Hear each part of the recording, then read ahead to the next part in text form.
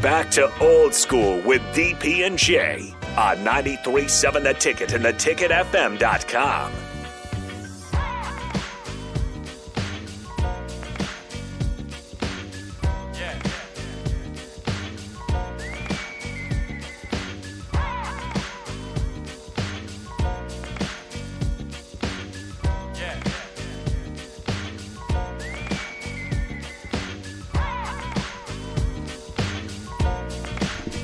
Hello, everybody. Welcome back to Old School.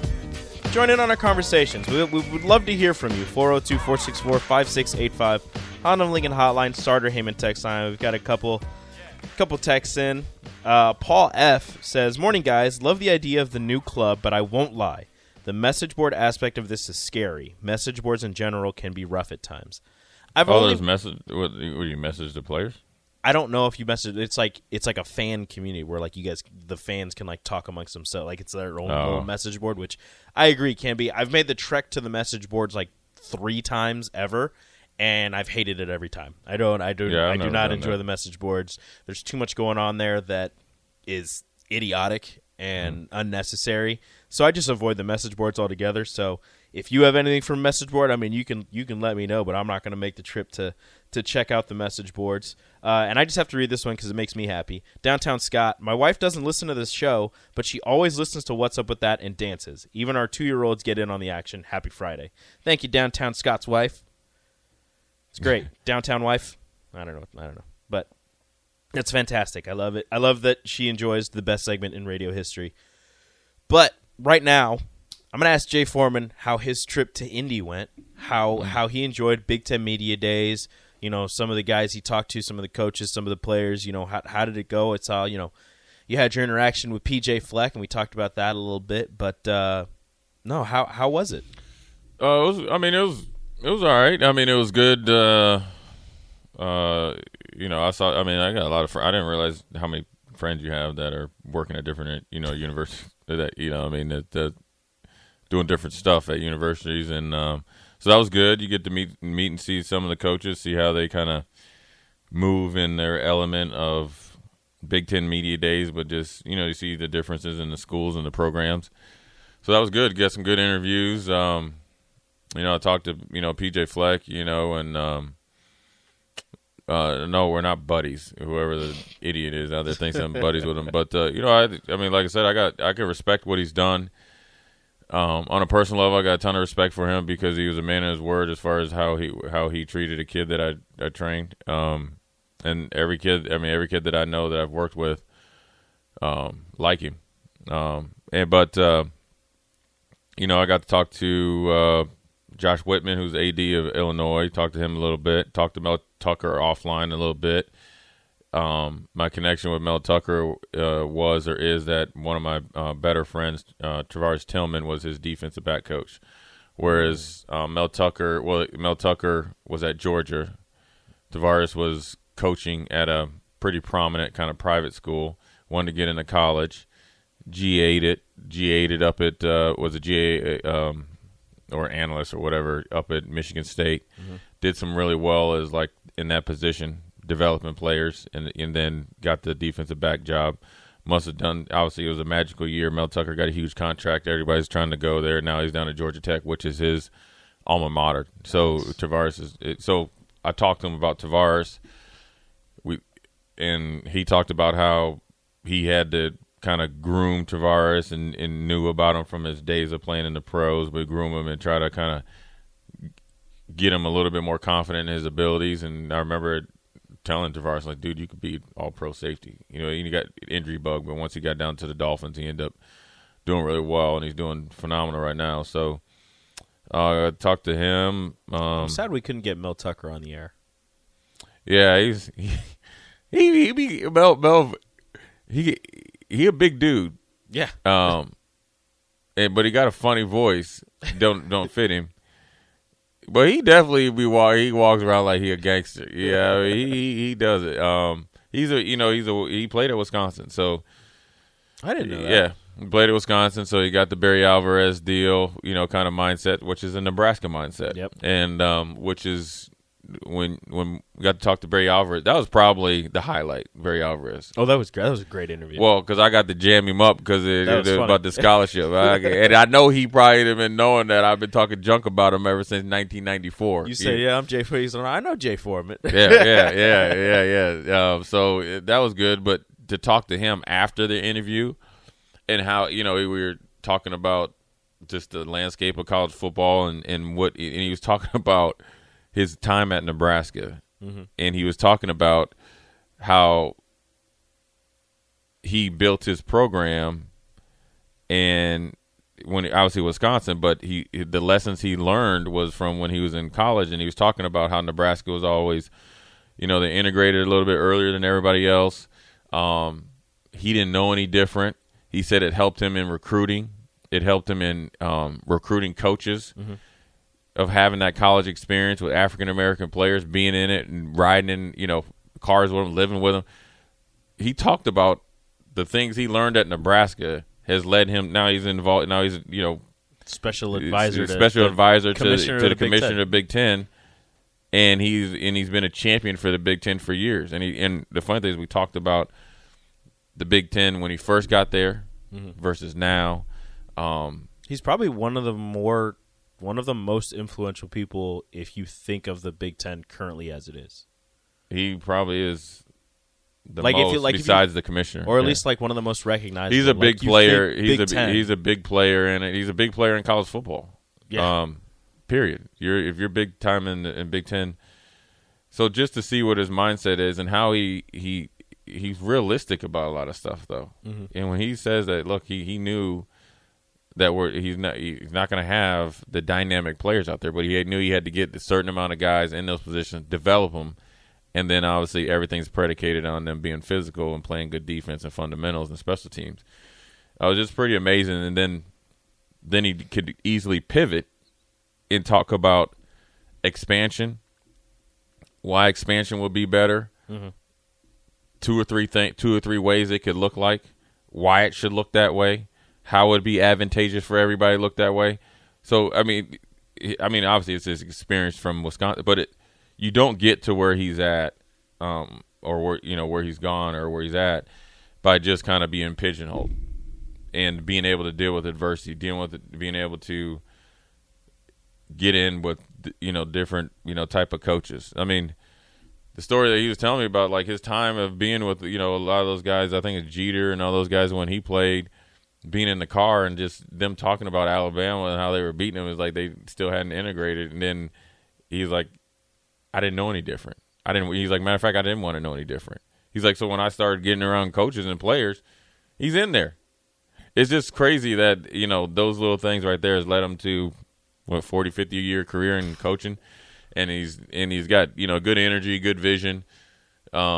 So that was good. That was good. And, we were lucky enough and gracious enough Trev was gracious enough to, come talk to us for a while. That was fun. Had a couple of different players and, to kind of, pick their brain. A lot of the conversations, because the SIDs, most of them are kind of, it's like herding cattle and they kind of protect them or whatever. But when you got to talk to a few players, was pretty cool. I think Rashawn, he interviewed Laporta. It was interesting to see, their mindset, as far as Iowa, which kind of replicates what we did. One of the things that stuck out to me is Laporta. I remember him as a freshman, playing, and then obviously he had some guys ahead of him. But he said, man, we talked about watching tape every year and how you keep the zest for improvement without any type of coercion. He was talking about, yeah, man. He's like, every year that I watch tape, it's cringeworthy. He's a pretty good player, but he's like I hate watching myself. Right. So I mean that's where he's at, and so it's it was a good time. It was travel was a little shaky getting there and getting back. Travel everywhere is like that, anyways. But I heard you guys had some fun experiences on the plane on the plane ride or in the airports and all that fun stuff. Yeah, well, with Rashawn is with you. There is no rest for the weary. I mean, trying to close my eyes one time Rashawn was sitting behind me. Yeah. Oh, I mean, and he doesn't tap your shoulder lightly, so it was, but it was good. I mean, it was a good experience, good to see. I'd been kind of in that arena, doing stuff, up there, Radio Row for the NFL. The setup was pretty sweet right there on Lucas Oil Field. I'm glad the tape wasn't rolling at the end where I stood at the 40-yard line and saw the goal line, and I was like, at some point in time in my life, I ran it in 4.58, 4.63. You thought about it. Oh, there's no way. It looked long. Because usually when you were running the 40, you'd ran it so much, it was like it wasn't that big. It wasn't that far. Second nature. That was a long way, man. Like 40 yards that's pretty far. I did like a 5-yard start, and you always have your check mark when you were fast. The quick twitch is gone, the explosiveness is gone. 40 yards, and I guarantee if I ran 40, I would come right out of the blocks and stand straight up. Yeah, and so it wasn't happening. So it's those are cool things, and you be back at Lucas Oil Field.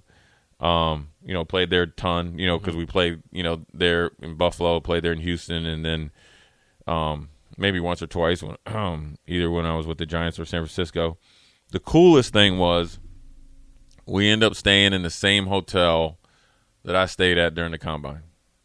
Wow. Yeah, it was pretty cool. So, because you remember those things, and obviously it was a long time ago, but that's probably was it was a good little experience, and I think that we represented well or whatever, and so forth and so on.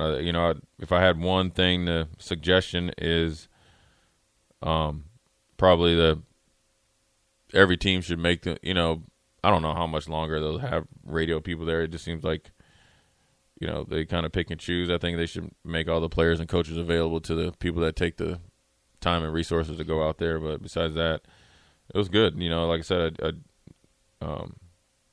got offered to do some work at the Big Ten. Got to meet some of those dudes. Look at you. And so that was good. And then again, seeing some guys. I saw Josh Whitman. We were thinking. I was like, I was in my 3rd or 4th year, and he was a rookie. And we were just, that's I mean, he's the athletic director. He's a lot smarter than me, and he's in phenomenal shape. He had nothing but great things to say about Trev. Again, unsolicited, but I got to see somebody I hadn't seen since, in person since 2002 maybe. Whew. You know what I mean? Because I left Buffalo, he stayed, then he ended up going to San Diego. We never played. So that's pretty. In 20 years, I ain't seen him. And usually when it's somebody that like the athletic director or a coach, you kind of want to ease over there. I seen him. I just walk right in this conversation. You're like, hey, what's up? Yeah, and I got to talk to Kevin Warren a little bit, and I know Kevin because when he was with the Vikings. Well, first of all, I knew him from when he was with St. Louis, just as a player, seeing him on the field, or whatever. Then I knew him from the Vikings because when I just retired or was thinking about retiring, my dad went into the Ring of Honor for the Vikings. Kevin Warren did that whole thing. He kind of said it. He was there. He talked and all this other stuff. And I know when we were at the Super Bowl, seen him there. But then, my dad had always kind of talked to him with different, appearances or stuff. Vikings do a really good job with their alumni. So I knew him from there and just, obviously talked and told him again I appreciated it because he made it a really good weekend for my dad or whatever, for him to get in there and well deserved. But talked to him a little bit. Obviously everything's just kind of fluff, but kind of able to talk to him in the sense that we know a little bit on a personal level. So you get to see some people that you hadn't seen. I saw Daryl Thompson, who when I was in high school, he was at the Gophers. He was a first-round pick, I think, of the Green Bay Packers. His son actually played at Indiana last year, basketball. Huh. I know he has a daughter that plays somewhere, Division I volleyball. He does a lot. He covers the Gophers and helps them out. And so to talk to him, not only about the Big Ten, just talk to him because he's big into Boulder Options up there, which is like a mentoring program that's been around for like 20-some years in Minneapolis. So sometimes I go up there and do some stuff for him. So I did see him when Indiana played down here basketball-wise, but I hadn't seen him obviously way before COVID. So it was cool to see some people that I hadn't seen in a while and reconnect with them. And then obviously with time done, permits, try to get them on the radio, obviously when we start to play these different teams and stuff. And it was pretty cool. It was a good weekend. Or a good couple of days. I always thought it was a weekend. A little bit of a weekend. That's amazing. A grand old time meeting all those old friends at Big Ten Media Days. We're going to hit one more break. When we come back, I do want to get your take on Statement Gate from Scott Frost at Big Ten Media Days. Up next on Old School. Watch Old School live on Facebook, YouTube, or Twitch. Old School with DP and J on 93.7 The Ticket and theticketfm.com.